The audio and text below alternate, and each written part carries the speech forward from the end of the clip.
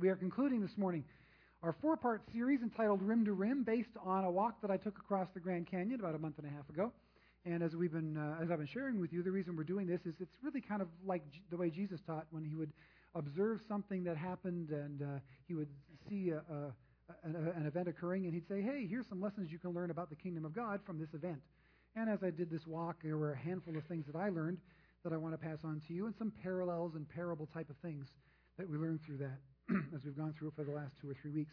We started 3 weeks ago asking the question, where does a walk of faith really begin?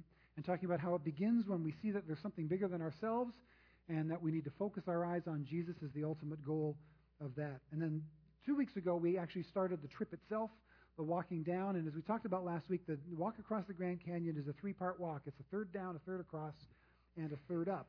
And by the way, we've had several people who've mentioned they'd like to go on a trip sometime soon, so I'm considering maybe doing it again next year, next May. And if you would like to go along on that, let me know, and we'll see if we can put a list together, and we'll start putting you through rigorous training, because I will not be responsible for you unless I know you've got a major amount of training in, because boy, does it ever need it. And some of what I'll be telling you today will assure you of the reasons why the training is necessary. But anyway, 2 weeks ago we looked at the trip down, going deeper, and how our faith needs to go deeper than our hurts, and how the Lord is there at the depths of our hurts if we will go deeply into Him. Then last week we looked at the third across, where it's pretty much flat. We talked about those times in our lives when things seem kind of flat spiritually, when it seems like nothing is happening, that if we take the right attitude, we can turn what seems boring into actually a time for real refreshment and real renewal, where we can take a Sabbath of rest in our spiritual walk as well, if we just simply approach it with the correct attitude. And today we're going to be taking a look at the last long uphill climb. We're going to see where faith ultimately takes us. As I told you before, I went with a group of people, and on the first day especially, I went with one guy in particular. We kind of had the same pacing, so we kept together for most of the day. And it was really helpful because he's done this walk 12 to 20 times at least, and so he knew every turn of the path. He knew what was happening. And they came along at the long walk. We've been walking, I think, about 5 hours at that point. And we turned a big, serious corner, and we looked up, and there was basically just this cliff staring me in the face. And he said, yeah, we got to get to the top of that. And then he turned to me and he says, now you know why people who walk the Grand Canyon say, this is where the hike really begins. I've been going for 5 hours. I haven't begun yet? Are you serious? But when I looked at what he was talking about, I went, oh, okay, yeah, I get it. That's what we got to do. So the last half of the day was going to be that final 1/3 going up where the walk really begins. In order to get that walk done, especially to overcome some of the mental intimidation, there are some lessons that you need to learn before you do it, and then we'll walk through the lessons that we learn as it's doing. First lesson is actually the lesson we started out with at the very beginning of the whole series, and that's this. Remember the goal. Remember the goal. We're going out of Hebrews chapter 12 for the bulk of this series. In fact, go with me there now, because we'll take a look at it in a moment. It's page 835 in the Bibles we gave you. We'll look at other passages as well, but that's really kind of the focus, the center of what we've been looking at through this series. This is where we started 3 weeks ago with this passage, Hebrews 12:2. Let us fix our eyes on Jesus, the author and perfecter of our faith. And 3 weeks ago we talked about how important it is to see Jesus, to keep our eyes on that goal, to know that it's Him that we're pursuing, that it's not anything else, and as we keep our eyes on Jesus, we can get there. The 2 words we didn't look at out of this verse are 2 words that I want to concentrate on today. And if you're an underliner in your Bible, underline these 2 words, author and perfecter. They are what they sound like. Author means the one who begins it, the one who composes it, the one who makes it happen. Jesus is the author of our faith. He is where true faith really begins. Some of us are great starters. Maybe you've noticed that in your own life. Maybe you're one of those people, you're a great starter. You love the idea of, you love the new car smell of things. Right? You want it to be fresh and new, and when something begins, you're excited and you're happy and you're so naive. Right? And it's all thrill at the very beginning of it, and then life hits you. There's an old saying that boxers have. Boxers say this: everyone has a plan until they get hit in the face the first time. At that point, the plan can sometimes take an adjustment. We all start out fresh, the author, we're ready to go, and then life hits. And we wonder, maybe that wasn't such a good plan to begin with. Jesus is the author of our of our faith, but he is also the perfecter of it. That is, he's the finishing point. He's the one that brings it about to completion. So I want to encourage you, when we start life, when we start a walk of faith, we see Jesus as the goal, becoming like Christ being the ultimate goal. Life will happen to you. Bad things will occur. Challenges will come your way. Difficulties will come across your path. Obstacles will try to stop you. And the reason for all of them is to try to divert you from the ultimate goal, which is being like Christ. No matter what happens, we need to remember that goal. Life will try to get you to change your goal.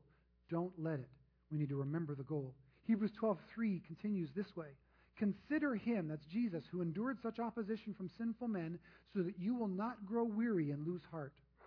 Consider him so that you will not grow weary and lose heart. Jesus endured far more obstacles than we ever will, and he made it through. And because he did, he can also now offer that help to us. When we consider him, we won't grow weary. When we keep our eye on that goal, we'll have strength to get there. How many of you have ever had any kind of a race or anything, and the middle part is just so tiring, and then you can turn a corner and you can see maybe the tape at the end of the marathon or whatever it is, and it's amazing the kick that happens.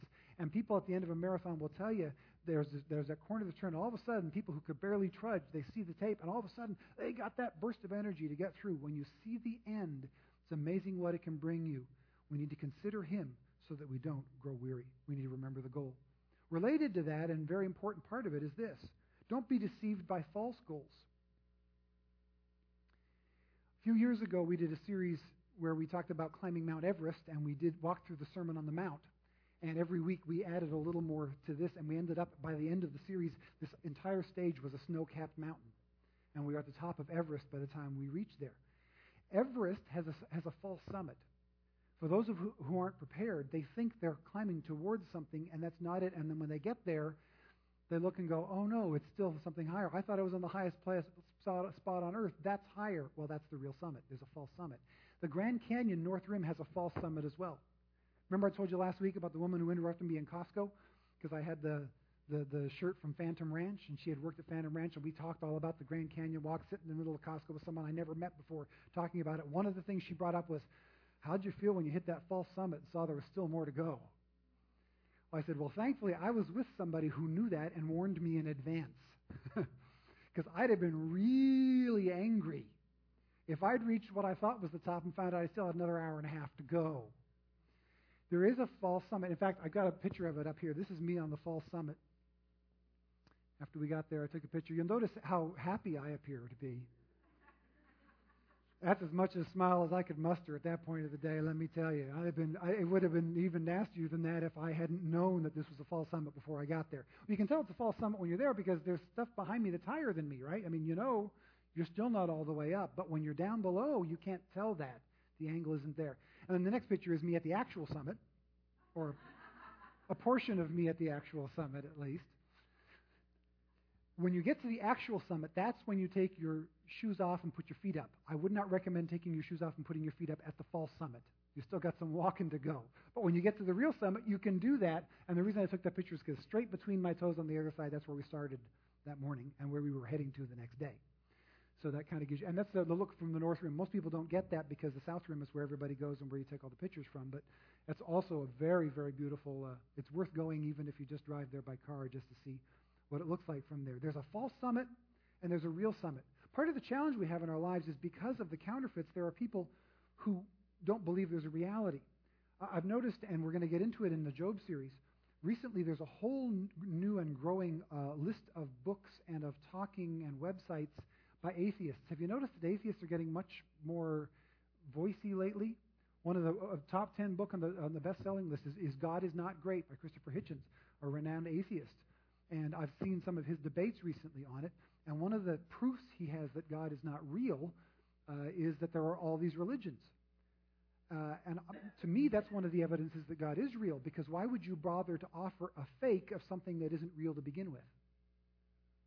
Right? You only offer, you don't make up fake things that don't exist. You make up a fake dollar bill because dollar bills are actually valuable. But you don't fake something that isn't real to begin with.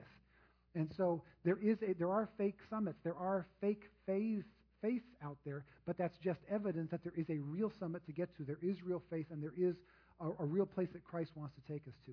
And once we come to faith in Christ, Satan will want to put counterfeits in your way. He'll want to put false summits in your way. Matthew 24, Jesus put it this way: watch out that no one deceives you, for many will come in my name claiming I am the Christ and will deceive many. Now, I'm not worried that anybody here in this room is all of a sudden tomorrow going to start following a cult leader who's going to hook you up to a meteor, or going to worship an idol that you happen to see when you're driving through Little Saigon tomorrow. I'm not really worried about most of the people in this room that they're going to do that. So what does this idea of following false Christs mean to us? Where does that come into our life? Well, one of the ways that it comes into our life that I've noticed is this. The enemy of the best isn't usually the worst. The enemy of the best is the almost best. The enemy of the best is settling for not quite all the way there.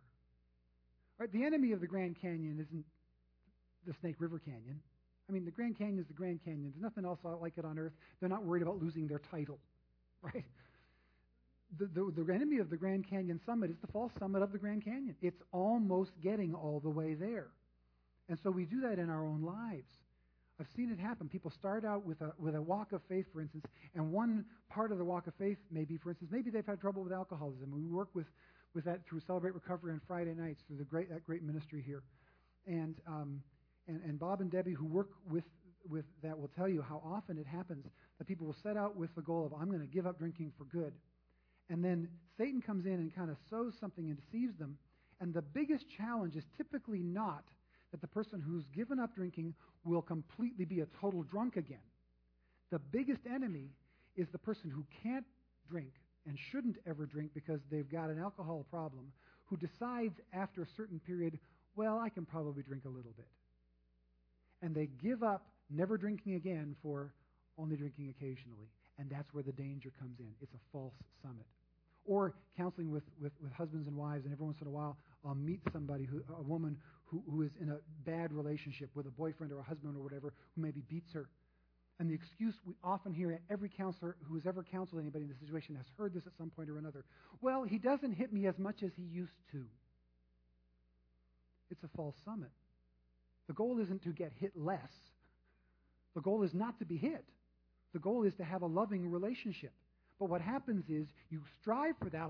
Nobody sets out and gets married and says, I'm going to marry a guy who won't beat me too much. No, we want to get married to someone that we will love and who will love us and will have that great relationship with. And then real life hits us, and so we settle. I mean, well, that's the best I can get, so I guess I'll... No, there's a real summit. There's a real place God wants to take us in faith and in life. Don't settle for any less than that. The way we get there is the next principle. Part of the way we get there is through this. Honor consistency more than spectacle. I told you about this when I first started. One of the reasons I do hiking and so on, and that's my exercise of choice, is because I've never been fast or strong or all that coordinated. But I can keep at it. I can be stubborn. I can just keep going. I can be consistent. And so while other people are out there doing spectacular things, I just keep trudging, but I get there. And by the end, I got the spectacle of I walked across the Grand Canyon. How about you? Right? But I didn't do it because I did spectacular things. And it was interesting as you're walking across, walking with guys especially who've been there before, every once in a while somebody will pass you, and you can just tell they've really done this before. They just have a faster pace than we do. And then every once in a while somebody will zip past, and the guy who's walking with me will lean over and go, we're going to see them again soon. And at first I asked, why? Well, they're not trained for this. They're going way ahead of their own pace. They're going to collapse pretty quickly. Just watch. Sure enough, 10 minutes later or an hour later or 2 hours later or whatever, we'll walk by and they're just, just sprawled on the side, just water, air, I need something. They're fine. They're physically going to be okay, but they're just wiped out. They're exhausted. They've just spent everything at trying, because they feel like life is like it's some kind of a race. And they're going ahead of a pace that's built for them. And they're trying to be spectacular. They're trying to maybe beat somebody, or they've got some time in mind that they're trying to get faster than. We need to honor consistency more than spectacle. Hebrews 12 again. Let's go back there. Hebrews 12, verse 1. Therefore, since we are surrounded by such a great cloud of witnesses, we saw that a couple weeks ago, let us throw off everything that hinders and the sin that so easily entangles. We saw that 2 weeks ago. And let us run with perseverance the race marked out for us. Take a look at those few words there. Let us run with perseverance. Perseverance is the key. It's not about spectacle. It's about consistency. It's about faithfulness. It's about perseverance. It's about keeping at it. One of the guys we were walking with, and it was his first time too, for most of the time we were walking, he was a good 100 to 200 yards behind us. It was just his pace. It was different than ours. Running a little bit slower, but he was in good shape. He was making it. He was good. And we'd stop, and about 10 minutes later, he'd show up, and he'd sit down, and he'd have his food or drink or whatever. Sometimes he'd get up and leave with us, and sometimes he'd say, I'm not quite ready yet, and he'd leave. Always behind a little bit. And then all of a sudden, about halfway up the climb at the end of the day, all of a sudden, Paul zips past us, and he's just going. And he's just, before we know it, we can barely see him. Where is he ahead of us? And my friend, of course, turns to me and goes, oh, man, we're going to be scraping him off the trail. Are you sure? You sure it's not just a second gear? Oh, trust me, I've seen this before. I think he's just got tired of waiting, and he's feeling bad, and he's just determined he's going to be ahead of us. And sure enough, of course, we passed him, and he was just like, we stopped and helped him out a little bit. It was like, no, go on ahead, go on ahead. He eventually made it. He was okay, but he was a lot farther behind us at the end than he was through most of the day because he tried to do something that wasn't his to do. Consistency is more important than spectacle. In church, in faith, we have a lot of people who like the spectacle. Have you seen it? Yeah, people who, it's all about Jesus has got more money for you or bigger things for you or this great thing. And there are great things and big things that God has for us. But faith is not about spectacle. It's not about having more or better than or more spectacular than someone else. It's about, am I being faithful to what God has called me to be faithful to? And are you being faithful to what God has called you to be faithful to? And there's no reason to compare those two. Faithful is faithful is faithful. And sometimes it looks more grand, and sometimes it looks less grand, and it doesn't matter to the Lord. But we get caught up sometimes in the spectacle. Life's not a contest. Our faith is not a contest. Don't worry about others who appear to be doing so great in their faith while you're struggling along. If you're being faithful, that's all God asks. It's about consistency, not spectacle. And then as we're going along and we do these things, one of the things that I found as we went along was you learn from each other. So we need to pass along what you learn. Remember, very, very early on, as you're going along the Grand Canyon, there'll be people that sometimes you'll pass or they'll pass you, or you'll be going opposite ways. They're coming from this end and you pass each other. And it's interesting, as you're walking through the Grand Canyon, you relate to people in a way that you wouldn't when you're walking through the mall. Like at the mall, when you see a bench, like a four-seater bench, and there's one person sitting on it, nobody else goes near it, right? I'm not going to sit on a bench with that guy there, even though he's sitting way on that end. I'm not even going to sit on that other end, no matter how tired I am. That's his bench. He's got the whole thing. Right? Grand Canyon, doesn't matter. You can sit down and just land on somebody you don't know, and they'll just sit there and take it and go, fine. Right? How are you doing today? I'm doing okay. Did you make it through this? Yeah, I did. Next thing you know, you're sharing intimate stuff about yourself you never thought you'd share with a stranger. You just don't care.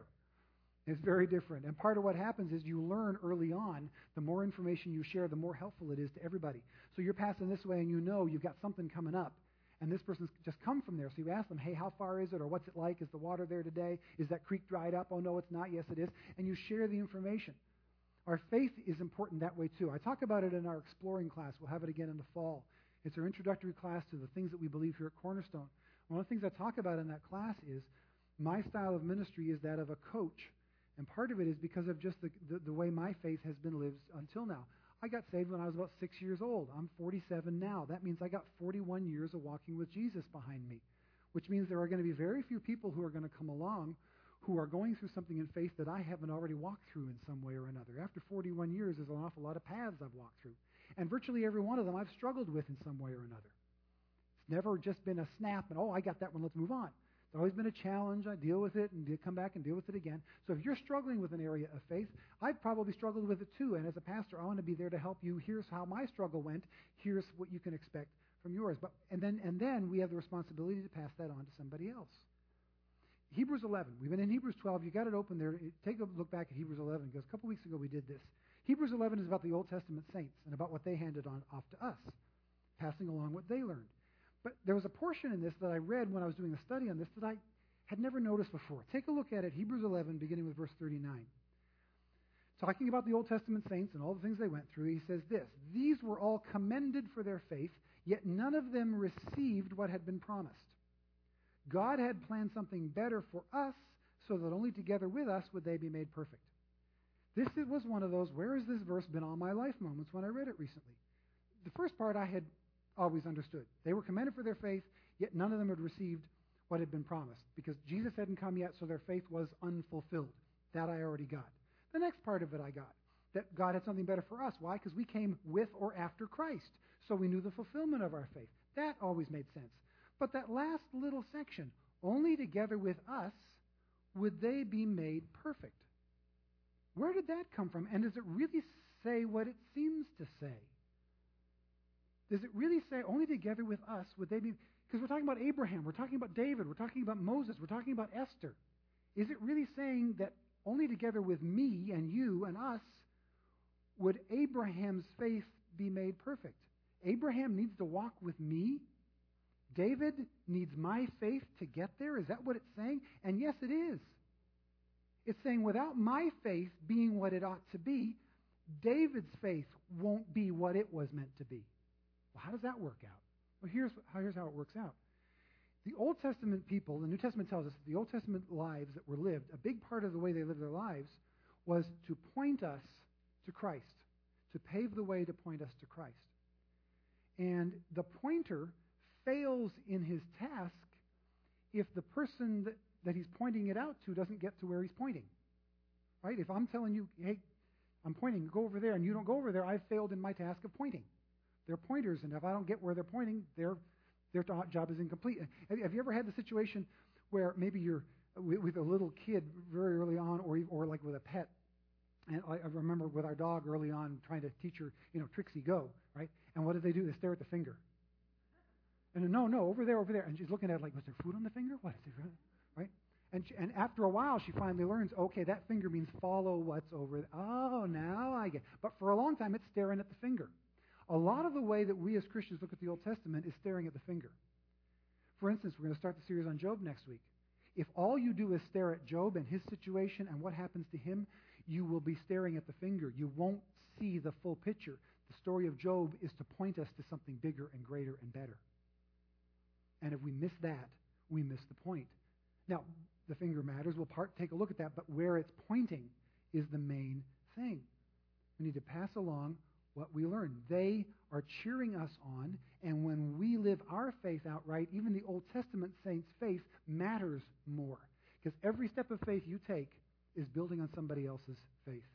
And then we can pass it on to somebody else, and our faith can be made greater because somebody that we pass it on to lives it to fulfillment as well. A similar point from the same verse is this one. Leave no one behind. Part of the reason you pass on what you learn is so that they'll make it through. But there are times when they need a little bit of extra help.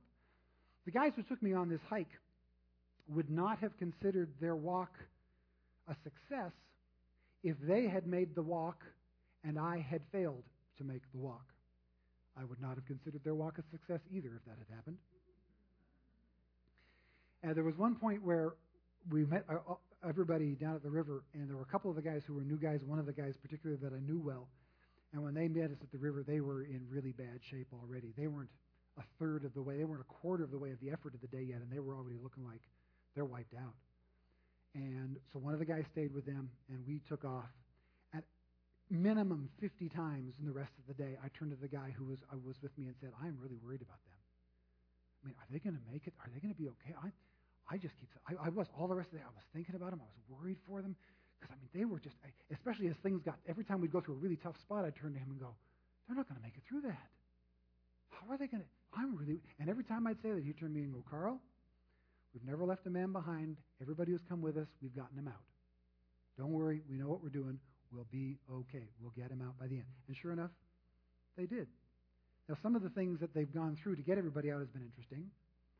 Some are easier than others. Sometimes they've left somebody behind and because they looked like they'd be okay, and they've had to go back in the dark and find them and bring them up.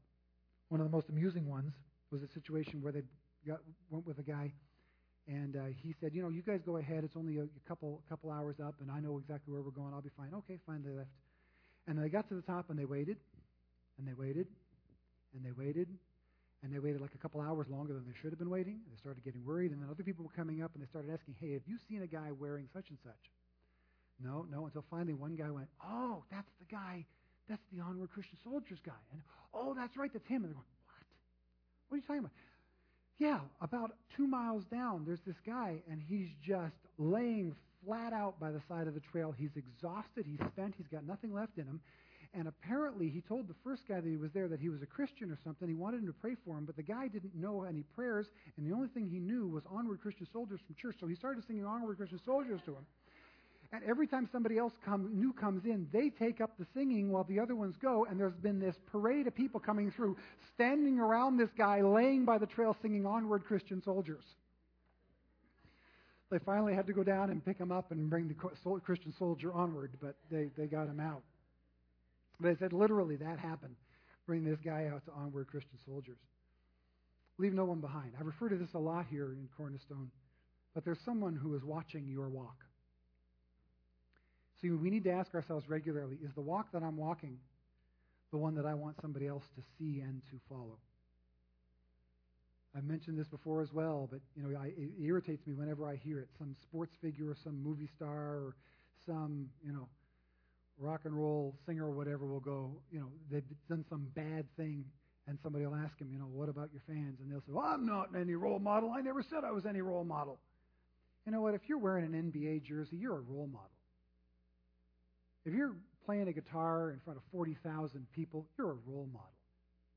If your face is 40 feet tall on a screen in front of 200 people, you're a role model. Whether you signed up for the role model part of it or not, you are. So step up and be what you're supposed to be. And whether you're in one of those positions or not, if you have anybody else in your life that you know and relate to in any way whatsoever, you are a role model because somebody's watching you and is going to follow the way you walk. You need to be sure you're walking in the right way so that they don't get left behind by following a bad path. Stay on the right path, reach back, and make sure that you're aware of who's following you. Don't leave anybody behind. That's the behind, but we've also got to look ahead. It leads us to this. You need to know who's meeting you at the end. Just to give you a little bit of when I finally got through and made it to the end, collapsed at the end for about an hour. They all gathered around, gave me some water, and helped me out. And got to my car, and I was going to drive from Grand Canyon that night to Lake Arrowhead, where Shelley was waiting for me in a cabin just to relax for the weekend. And they told me, they said, you know what, you probably shouldn't drive all that way. You probably just want to drive maybe to Williams or somewhere and just get a hotel for the night alone. That'll be fine. I said, okay, I'll probably do that. That makes sense. So I called her and told her I'd do that. A couple hours later, I called her back and said, you know what, I got so much adrenaline flowing through me, I'm not going to be able to sleep no matter where I stop. I'm coming all the way through. And boy, am I glad I did. Because if I had been stuck the next day by myself in a hotel room with nobody else around, I'd have been in a mess. Because when I woke up the next morning, I was walking like a cardboard character. Michelle will tell you, if she hit the back of my calf, it'd be like knocking on wood. It was so hard right there. You could see the muscle striations in the front of my legs. I had lost so much water weight and everything else that I'd gone so long without food for the drive, and then being so still, everything had all tightened up. I mean, she'll tell you, I needed her help literally to walk from one room to the next. And of course, the only person that could do what had to be done the next day for me was my lovely bride, tomorrow, of 24 years. Yeah. And trust me, there's stuff that my body required the next day that I would not have been comfortable having anybody else do. Dealing with my feet, the mess that they were, and carrying me here and there. I mean, I was hurting. And I knew that would happen, but it mattered who was meeting me at the end, who was going to take care of me when it was all done. Who's meeting you at the end? It's amazing how many people want to go to heaven, but they spend very little time getting to know the owner before they get there. You see, going to heaven is not about the place. If it was, the Bible would spend an awful lot more time describing it. Very little description of heaven in Scripture. And all the images that we've got, playing harps, floating on clouds, none of them are in there. Thank God, because that sounds really boring to me. Very little description of heaven, aside from that it's where Jesus will be. That's the main description of heaven. It's about the presence of the Lord. But it makes sense, because whenever you go anywhere, it's not about the place. It's about who you're with. I mean, sure, there are nice places you want to go. I wanted to go to the Grand Canyon, and I did. But let's say, for instance, you've always, for all of your life, wanted to go to this great resort in the Bahamas or whatever. Do you really want to get on a plane and go there and sit on the beach by yourself?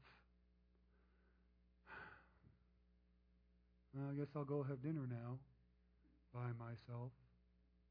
I guess I'll go to bed now by myself. I guess I'll go swim in the pool now by myself. That's why people write, I wish you were here cards when they're on vacation, because they really do.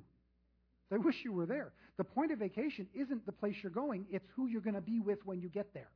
It's about relationship.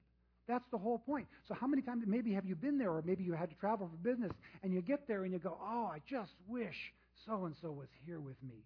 I wish my wife was here, my husband was here, my kids were here, right? I wish they were here with me. That's what it's all about. Who's meeting you at the end, and do you have a relationship with him? Heaven's not going to be much if you get there and you don't really know the proprietor all that well. Because that's the whole point of getting there. See, we talked about it a couple of weeks ago. Life is not just simply some cruel joke that God plays on us as some test that we got to pass to get to heaven. It's a chance to get to know the owner before we arrive. It's a chance to develop a relationship so that when we get there, the thrill of heaven is even greater the more we know Jesus before we get there. I had a chance to have a conversation with a friend this week. There were actually 4 of us. And one of the 4 friends has really gone through a real hard time this past year or so. Has gone through family issues, financial issues, legal issues, job issues, just horrific things in the last year and a half or so. And as we were meeting this week, he turned to us in the middle of it all and said, you know what, I don't know how people make it through these kinds of things. First of all, if they don't know the Lord. And secondly, he said, I don't know how to make it through without you guys. And people like you who are in my life. How do people make it through these things without people around? And we all just said, yeah, we're glad we're here for you. And we just kind of had one of those nice little moments. It wasn't until I was driving home that I thought, you know what? It's interesting because I don't know if any of the actual events that were going wrong and are still, many of which are still going wrong, I don't know if we've changed one of them. Financial situation, still the same. Family situation, still the same. One of his relatives had died. We haven't resurrected his relative. Still dead. Still dealing with the grief of that loss. What have we actually done to change the circumstance? And I couldn't think of anything. We haven't made any of those things better. Some of them have gotten worse, not because of us, but some of them have gotten worse since then. And yet it was an appreciation of thank you. Why? What had we done? We were there. That's what we did. We were there. And that's what the main point of heaven is all about. To develop a relationship with Christ today so that He's what we look forward to at the end. So that we can't wait to get there because I want to see Jesus' face. I got to tell you, when I think of heaven, I don't know what the description is going to look like, but you can't describe anything that I'd be going, wow, I want to live my whole life so I can see that. But live my whole life so I can see Jesus? Oh, yeah. Oh, yeah. That's what it's all about. That's where we want to go. I want to know who's meeting me at the end. I know who's meeting me at the end. And that's what's going to matter when I get there. Next point, before we're just about done. Let's count the cost. Referred to it a little bit of already. Some of the hurt that you get when you're done with all this. There's some effort you have to put into life and into faith. And some of it will be painful. Some of it will be challenging. Some of it will be costly to you. I knew I'd be hurting at the end of this thing. That's why, even though the walk was done on Saturday, I didn't plan to come here and preach on Sunday morning. One of the guys, I told you most of the group we went with were preachers this time. It just happened to be this way. And everybody was saying, no, I'm not preaching Sunday morning. No way. And one guy went, oh, yeah, I am. Why not? Are you kidding me? Why not? He found out why not. I heard later it was just like they practically had to carry him out onto the platform on Sunday morning, and he barely made it through. He was just so hurting on Sunday morning. You need to count the cost. You need to realize what it's going to cost you. There's a risk in walking in faith, too. See, too many of us approach faith that we think it's some little game. And so we pick a little bit of this and a little bit of that and a little bit of that.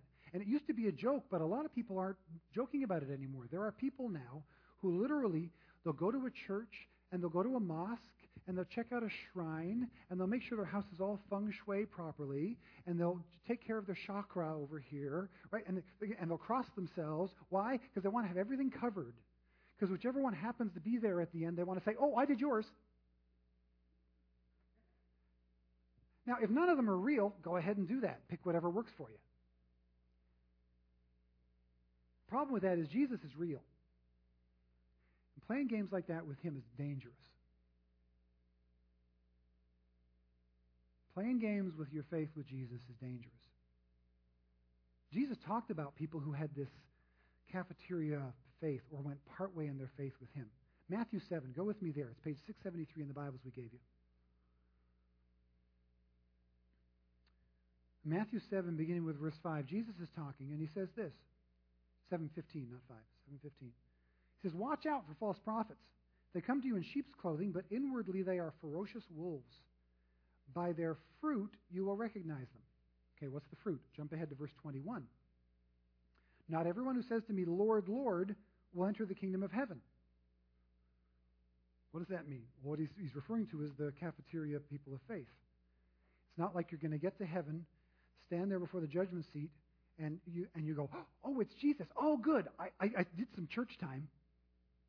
Well, I'm glad I checked that one off my religion list." And he's just going to go, "Oh, yeah, I see. You were in church too. That's great. Come on in." That's not the way it works. Okay, they've got the words right, but what's going to happen? "Not everyone who says, 'Lord, Lord,' will enter the kingdom of heaven, but only he who does the will of my Father who is in heaven. Many will say to me on that day," take a look at this, "Lord, Lord, did we not prophesy in your name, and in your name drive out demons and perform many miracles?" Oh, wait a minute. Wow, that sounds like doing the will of the Father. Are you kidding me? They actually prophesied, they actually drove out demons, and actually performed many miracles? And you'll notice, it doesn't say they pretended to do those things, and he doesn't challenge them that they actually did those things in his name. They actually did those things in his name. That's the spectacle part of faith that we talked about. Spectacle rather than the consistency. Okay? What does he respond to those people who actually did those things in Jesus' name? "Then I will tell them plainly," verse 23, "I never knew you. Away from me, you evildoers." Wait a minute, but I went to church. I actually prayed for people and they actually got healed. I did all the church stuff. I helped out at VBS. I tithed. I did all these things. Isn't doing all this stuff enough? And Jesus says, no. Doing the stuff isn't what it's about. It's knowing him that's about. What is his complaint? "I never knew you." He didn't say, "I never saw you." He doesn't say, "I didn't appreciate the stuff." He doesn't say, "It's not good that you help people." All those things could be great. But it's not about that. It's about knowing him and him knowing us. "I never knew you," is what he says. So verse 24, "Therefore, everyone who hears these words of mine and puts them into practice," that's the key. It's like a wise man who built his house on the rock, and then Jesus tells that parable. There are people who do the religious stuff but miss the relationship stuff. So what is it that Jesus really wants from us? Church attendance? Tithing? Going on missions trips? Those are all good. They're all helpful. They're all things that we need to do. But they're not what saves us. They're not the point of faith. They're the side things. Jesus addressed the Pharisees who tithed even on the herbs in their garden. And he says, "You're tithing even on the herbs of the garden, but you're missing a couple things. You're missing points of righteousness and mercy. You're missing justice." He said, "Go ahead and tithe. That's a good thing to do. But don't leave the more important things, justice and mercy. Don't leave them undone." Why? Because justice and mercy flow from character. And my character is formed by the people I hang around with. And I only get justice and mercy from hanging around with Jesus, because that's where it all comes from. So what comes from me out of relationship with him is what matters. He wants a relationship. Far too many of us religiously do the outside stuff and we never go deeper. The goal is Jesus and having a relationship with him. Don't do part-way faith. It's dangerous stuff. Don't start a relationship with Jesus unless you plan to finish it. The Grand Canyon walk, I could have walked across and done 90% of it, but if I'm 10% below that rim, I am still stuck in the middle of the Grand Canyon. Doing 90% puts me in the same place as doing 10%. I'm still 10% from the edge, and somebody's going to have to come and drag me out. Right?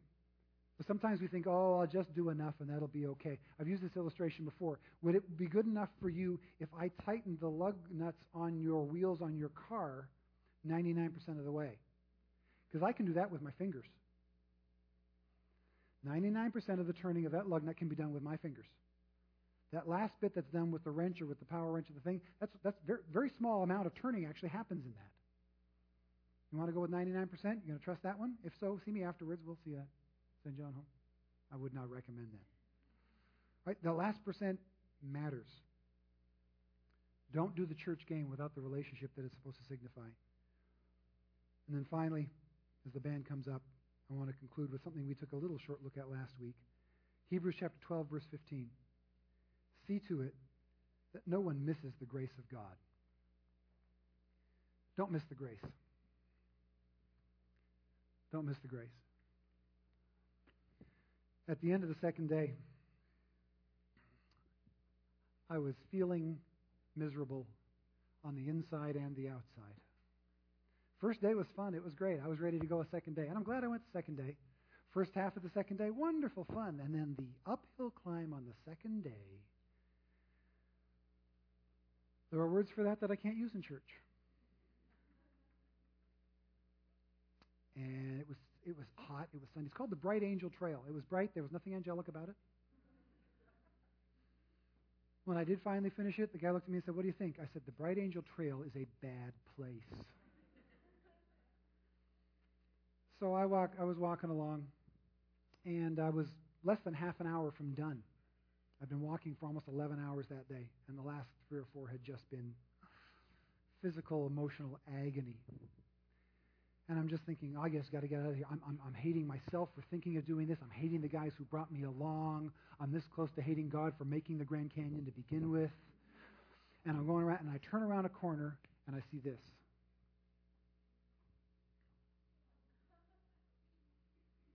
Mountain goat, about the size of a horse. It's huge.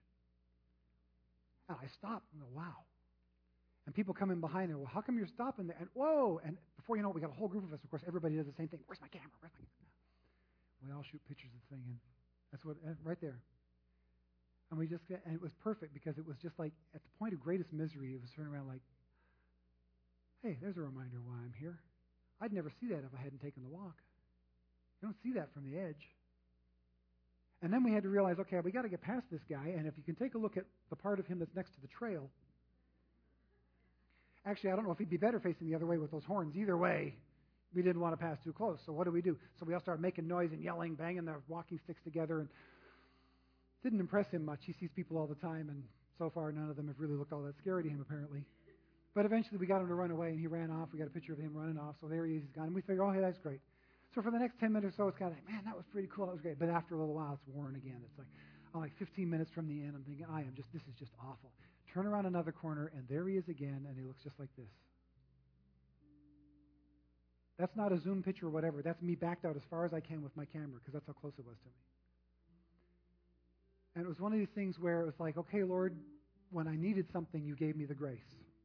That's what it's like when God gives you the grace. In the middle of the hardest time, there will be something that the Lord will bring that will remind you of why you're walking this walk of faith.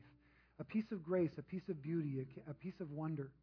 And sometimes we can walk right past it and miss it. Don't miss the grace. That's why you're taking the walk to begin with. Don't let the difficult climb overwhelm you. You know, we talked about the Everest thing earlier. And there are times when a climb up feels like climbing up Everest. It feels like I'm going to the top of something, and it's great. There are other times when the walk of faith up feels like a canyon, like I've dug myself a hole and I'm trying to get out. But either way, you're going up. So maybe this morning you're on one of those upward walks where you feel like things are going great. If so, don't miss the grace in the forward walk and enjoy where the Lord is taking you to new heights and to new things and to cool stuff. That's great. But maybe for some of you, you're just trying to dig yourself out of a hole. Maybe it's one you made for yourself. Maybe it's one that life just threw at you through circumstances. Doesn't matter. What matters isn't where you are, but it's where you're heading. And give it to the Lord. And don't miss the grace. Let's stand together. And I want us to take a few moments. We're going to sing the song we sang earlier. And take it as a moment to reflect, where am I now? Am I doing what the Lord wants me to do? Am I being that consistent person He wants me to be? And am I maybe missing the grace? And Lord, show me the grace. Let's just take a moment, and then I'll conclude in a minute.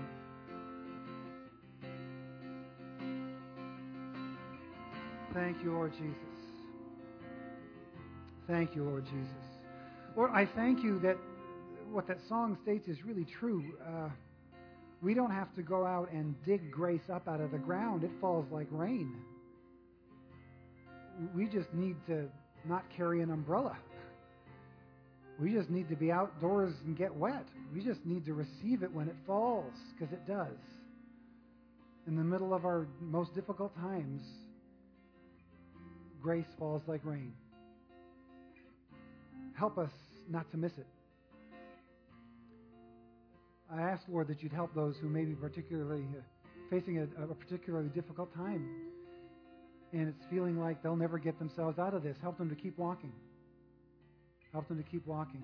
For those who've been going through a religious ritual, doing the religious things, but not really developing a relationship with you, Lord, may this be the beginning of something wonderful, where they get to know you better and better every single day. You are the start. You are the finish. You are the middle. You are everything, Lord Jesus. Thank you that you are worthy of those places in our life, that you are worthy to be everything, because you will never let us down. Thank you, Jesus, for loving us. Thank you for meeting with us today and speaking to us through your word. Help us to leave this place not just more determined to live it, but more able to live it through the power of your Holy Spirit. Thank you, Jesus. In your name we pray. Amen. Amen. God bless everybody. Have a great day.